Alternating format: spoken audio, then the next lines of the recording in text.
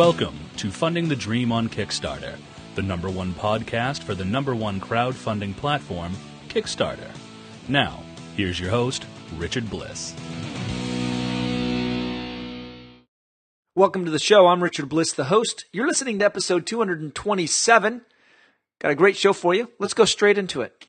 I'm thrilled to have two guests on my show today who they've never been on, but they are fans. Well, they said they've listened at least once, so that's good. There's two of them, so hopefully they've listened to more episodes than that. They reached out to me because they've got a few pieces of advice that I think should be shared with you, my listening audience, because they've done some cool things. They've done some things that they kind of regret, and whenever somebody does something they kind of regret, that's great, because hopefully then you are able to avoid what they did. So I want you to welcome Brian and Clayton, the co-founders of Overworld Games. Brian, Clayton, thanks for joining me. Thanks, Richard. Yeah, thanks for having us. Now, just so everybody knows, we are in three different locations. Brian, you're in the San Francisco North Bay area. East Bay. You're in Dublin, California. Yep. I happen to be in San Jose. And Clayton, you're in Baltic, South Dakota. Yes, I'm one of three people in the town right now. I bet. And I said that. So you're just, you said about 10 miles outside of Sioux Falls? I think it's about 15 miles, yeah. Oh, there you go. We got to be careful because there's probably, is there a town in between? Maybe if it counts as a town, I guess. There's some stuff, a little bit. Right. Yeah. South Dakota. I've been there. Have I been through Baltic? If I drove on I-90 in between going somewhere else, does I-90 pass through?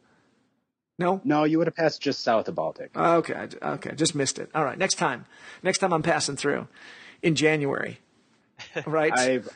I wouldn't recommend it. Got it. All right. Especially in January. Yeah, but if I need this place to stop and spend the winter, I guess yours is as good as any, isn't it? Yeah, absolutely. There we go. Next time I have to stop somewhere in South Dakota and spend the winter, I'm spending it with you. All right, gentlemen, Welcome to the show. We're going to talk about, you guys launched a campaign last year that it did pretty good. Not from a money standpoint. Well, it did okay from a money. You funded enough money to actually print the game. Good Cop, Bad Cop. Was it 54 card game?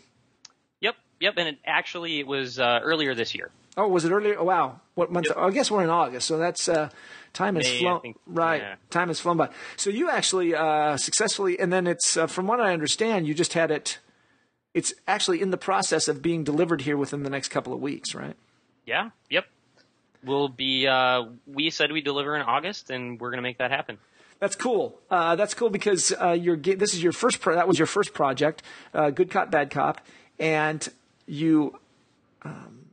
You have this game coming out, and it's interesting because you started off. Well, you know what? We're going to talk about that. What we're going to talk about as we get to it is three things, as you and I were talking, the three of us, three kind of risks to a successful Kickstarter campaign. Three risks that you kind of addressed. Some of them kind of got you, and other ones that you were able to avoid only after kind of backtracking and avoiding it. So let's talk about that. And let's start with the first one, and that is art. Where did you guys go for you got a new Kickstarter campaign that's launching right about the same time that we're broadcasting this episode called New Salem. So first of all, tell me about New Salem. Yeah, I can take that one. So New Salem is a hidden identity game. The two primary mechanics are actually drafting and set collection, though.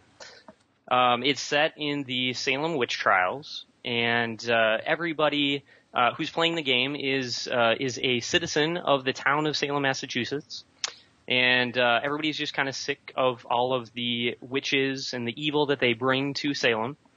So they decide to create a new town, and they're going to call it New Salem, and hopefully it's going to be witch-free.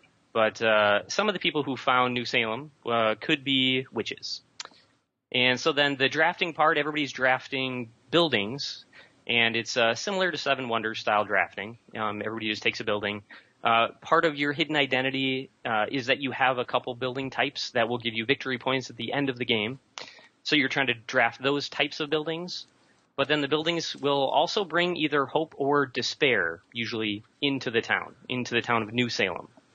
So if you're a Puritan, you're either a Puritan or a witch. If you're a Puritan, you're going more for the hope. If you're a witch, you're going more for the despair. But everybody's drafting buildings, playing buildings. While you're doing this, you're gathering clues about who might be a witch. And then you have an opportunity to use the hope that you've collected from your buildings. You actually have to give the hope to someone else. They'll trigger an event with that hope that you can put a witch on trial, or do some other things to like remove despair from your town. But at the end of the game, you're either going to be there's a level of despair. You're either going to be over it or under it. And if you're over it, the witch with the most victory points will win. If you're under it, the Puritan with the most victory points will win the game. Interesting. Okay. Some nice conflicts of interest that people are trying to do things. Okay, I like that. This is your second campaign. This one's a little bit more complex than your first one. And this is one of the things that we're going to talk about. But in this case, your art, it's kind of a distinct art. And where did you go for that art? I'll let Clayton take most of this. One thing I want to say is that the art is absolutely gorgeous. It's by the Andrea Olgiati, who did the art for Winter Tales by Fantasy Flight Games. Oh, awesome. So awesome. As soon as I saw that game and saw that art, I just fell in love with it. And when we started creating a game about witches, I just knew that was the art that we had to have. But I'll let Clayton talk more about the art. He's kind of taken up the role of the art director for this game. So Clayton, Yep. So let me give you a talking point then to address that, because as we were talking, one of the risks that you faced is that, okay, you reached out further afield. You found some art. Brian saw some art. He wanted your task. Okay, go get the art. You go get the art, and then you discovered a problem. Well, there was a bit of a problem getting the art. Yeah, so when we reached out to Andrea regarding the art, we at that point discovered that he only speaks Italian. We don't speak Italian, so that was a little bit of a problem. But through the use of Google Translator, we found that we were able to communicate, and we worked out some different ways that we can communicate kind of our vision for the art style.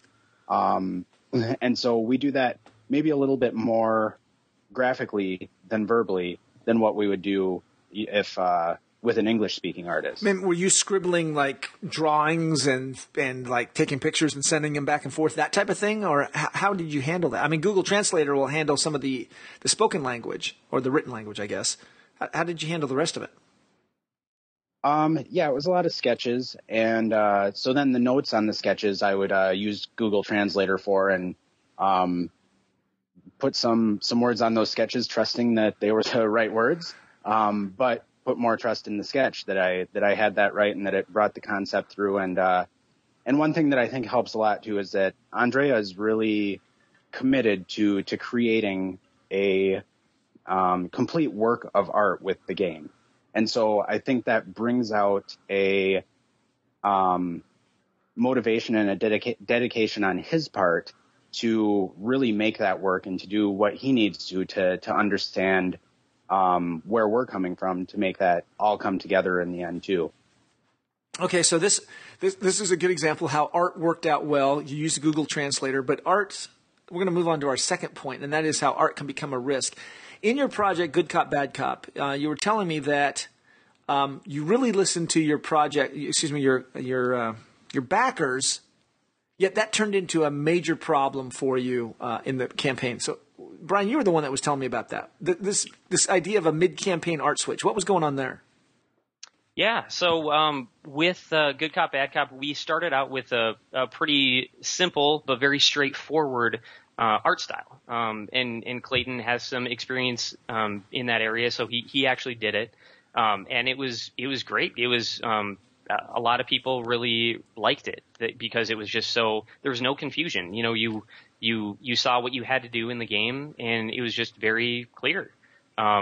But some people said that they wanted some actual art in the game, that kind of an art upgrade. And so we heard from a handful of people, and I would say maybe 6 to 10 people kind of commented on that.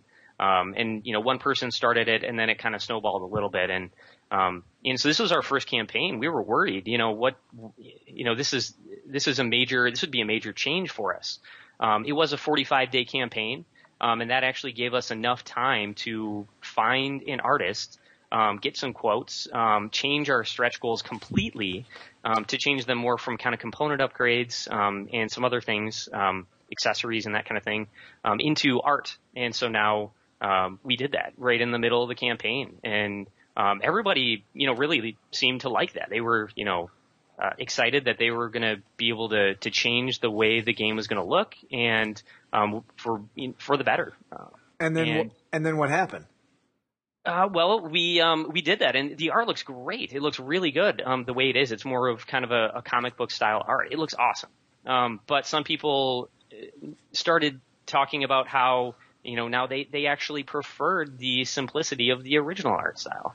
And it cost, a good amount of money, especially our campaign was under $6,000, after funding. And so, we spent a good chunk of that on upgrading the art, and maybe we didn't have to. I still think it looks great. We're so happy with how it turned out, but maybe that money could have been used elsewhere for some other stretch goals. If you're giving some advice to a campaign project owner who finds himself in a similar situation where some vocal people are expressing a desire that you do something rather drastic, what advice do you give them now that you've done one and you're about to launch another one? Go for it, Clayton. I would say, I think at that point, when you have planned your campaign and you have a pretty solid idea of what all your expenses are going to be, things like that, taking on that kind of expense can be a really big risk. If we hadn't planned it right, we definitely could have lost money. So I think at that point, the other thing that I learned from it is I think that it's best, especially with something that is such a major change, to have to know where you're going with it when you launch the campaign, and know this is the product we're creating, and anyone who backs this project, this is the product that they want.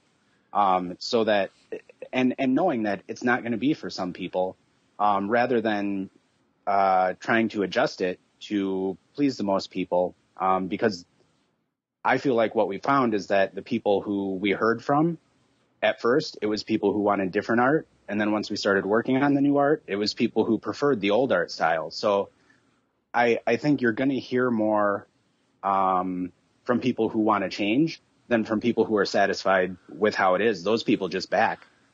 And so what do you do then? They want you to change. Here's their advice they're giving you. They want you to change. You got some suggestions of what how do you handle that? I think we could have done some kind of survey, put together like just a Survey Monkey kind of thing, send it out to everybody just to get a feel for who really wants this change to be made. So I think that would be one. That's one thing. That's a little tough to do. I have to admit that's a little tough to do in the middle of the campaign while you're trying to run everything and then you're trying to send surveys out. But I like what Clayton said. I'm going to go with that. I'm thinking of as Jamie Stegmaier's been on the show many times. He recently had a campaign where he knew people were going to ask for change. He actually knew they were going to ask for certain things from his campaign that he was not prepared to do in the campaign because, Clayton, as you just said, he knew what he wanted, knew what his costs were, knew what his campaign was going to be, and he was going to stay in his lane. But what he did do was he reached out to fans and gave them a little talking point sheet. Kind of rallied the troops and said, here's what I'm going to do. Here's why I'm going to do it. And I could use your support when people start clamoring for change. Here are some talking points to support my decision of why I'm not going to change. Please help me with that. That's a fantastic idea. Yeah, well, Jamie's a pretty smart guy when it comes to that type of thing. So you guys are about to launch your second campaign. So I'm thinking that you could probably – I'm sure you got some good fans, especially when the game starts hitting their hands here in the next couple of weeks, that you should be able to have some help them because it's always easier if other fans step in and say, no, I think this is good. I think we're going to stick with this, right? Yeah. We hope we get some backers for New Salem from Good Cop, Bad Cop. I think we will. The games are pretty similar. They're both hidden identity games, so they have a similar feel to them. New Salem, I think, is a little bit darker. I think there's enough overlap where we'll definitely get some backers transferred over from Good Cop Bad Cop. Well, and we know they're gonna love Good Cop Bad Cop too. So we just can't wait until they get it in their hands. Okay, let's talk about this third one in the last few minutes that we have, and this is an important one. Another risk that can hit particularly first-time game designers. Jamie has talked about this a little bit. I just had JT from GameCrafter as a guest. I'm not sure when his episode is going to air. Either it's already aired, or it's going to air. He addressed this issue, but you've brought it up as well, and that is this concept of this growing component complexity, because we all like pieces to our game. It just makes the game feel more fun. And you talked about how you kind of went through this process and kind of how it's gotten to you where you are here. Address that for me, Brian. What do you mean by growing component complexity? Yeah, about a year and a half ago, Clayton and I came up with our first game. It's called Bodybuilders. It's a game about taxidermy, actually, where everybody is a taxidermist who's building themselves a friend with various animal parts. So you kind of collect these animal parts and build a friend. We love the theme. It was. Dude, that sounds so creepy. That sounds so creepy. I'm glad you love it, but oh my gosh, it's giving me like good chills. Like, wow, build a friend out of dead animal parts. Oh my gosh. All right, go ahead. Yeah. Sorry. Well, that was one of the reasons we thought that it would draw people to our campaign too, sure. Just because of the theme. But it was fairly complex. It was there were player mats for everybody. There were dice. There were 3 different decks of cards, all with different size cards. So it was much more complex. And we knew, though, that we didn't have much of a following. So we were going to have to put up some of our personal funds up front to make this happen. The goal was going to have to be low enough to make it achievable. But we just, we were fairly naive. But we created a Kickstarter campaign page, sent out review copies to a dozen people, got a bunch of videos and articles written up, and we were just about to hit the launch button. And we stopped ourselves and decided that we could do this. This game wasn't a good fit for our first Kickstarter. We could find a way to do this where the risk was much lower. And so so Good Cop Bad Cop is a 54 card game. And that became our first What was the catalyst that caused you just to pull up short and say, whoa, let's not push that button? It was just going over. I mean, when you create a Kickstarter campaign, you go over the finances over and over again to make sure you have everything perfectly in line. It's kind of hard to make it all work when you're having stretch goals and the cost of each unit going down the more that you produce. There's a lot to calculate. And so, kind of that final time that we went through, we realized that, we were probably gonna lose maybe, $10,000 on this campaign, but we would be able to make our dream come true, which is cool. But we just decided that we can do both. We just gotta wait. We just gotta wait a little. And so what you've done now, and here we are. So you went back, you reset. Good Cop, Bad Cop, 54 cards, fairly straightforward game.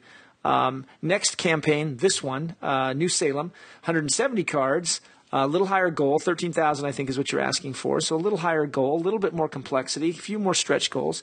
This is a good strategy that I give to a lot of people for them to take the time to slowly build the complexity, because otherwise that component complexity can just get out of control and cause a problem. And it's interesting because JT over at GameCrafter has said that using GameCrafter is a great way to figure out if your game has reached that too complex particularly for your first one. So that's a great tie-in.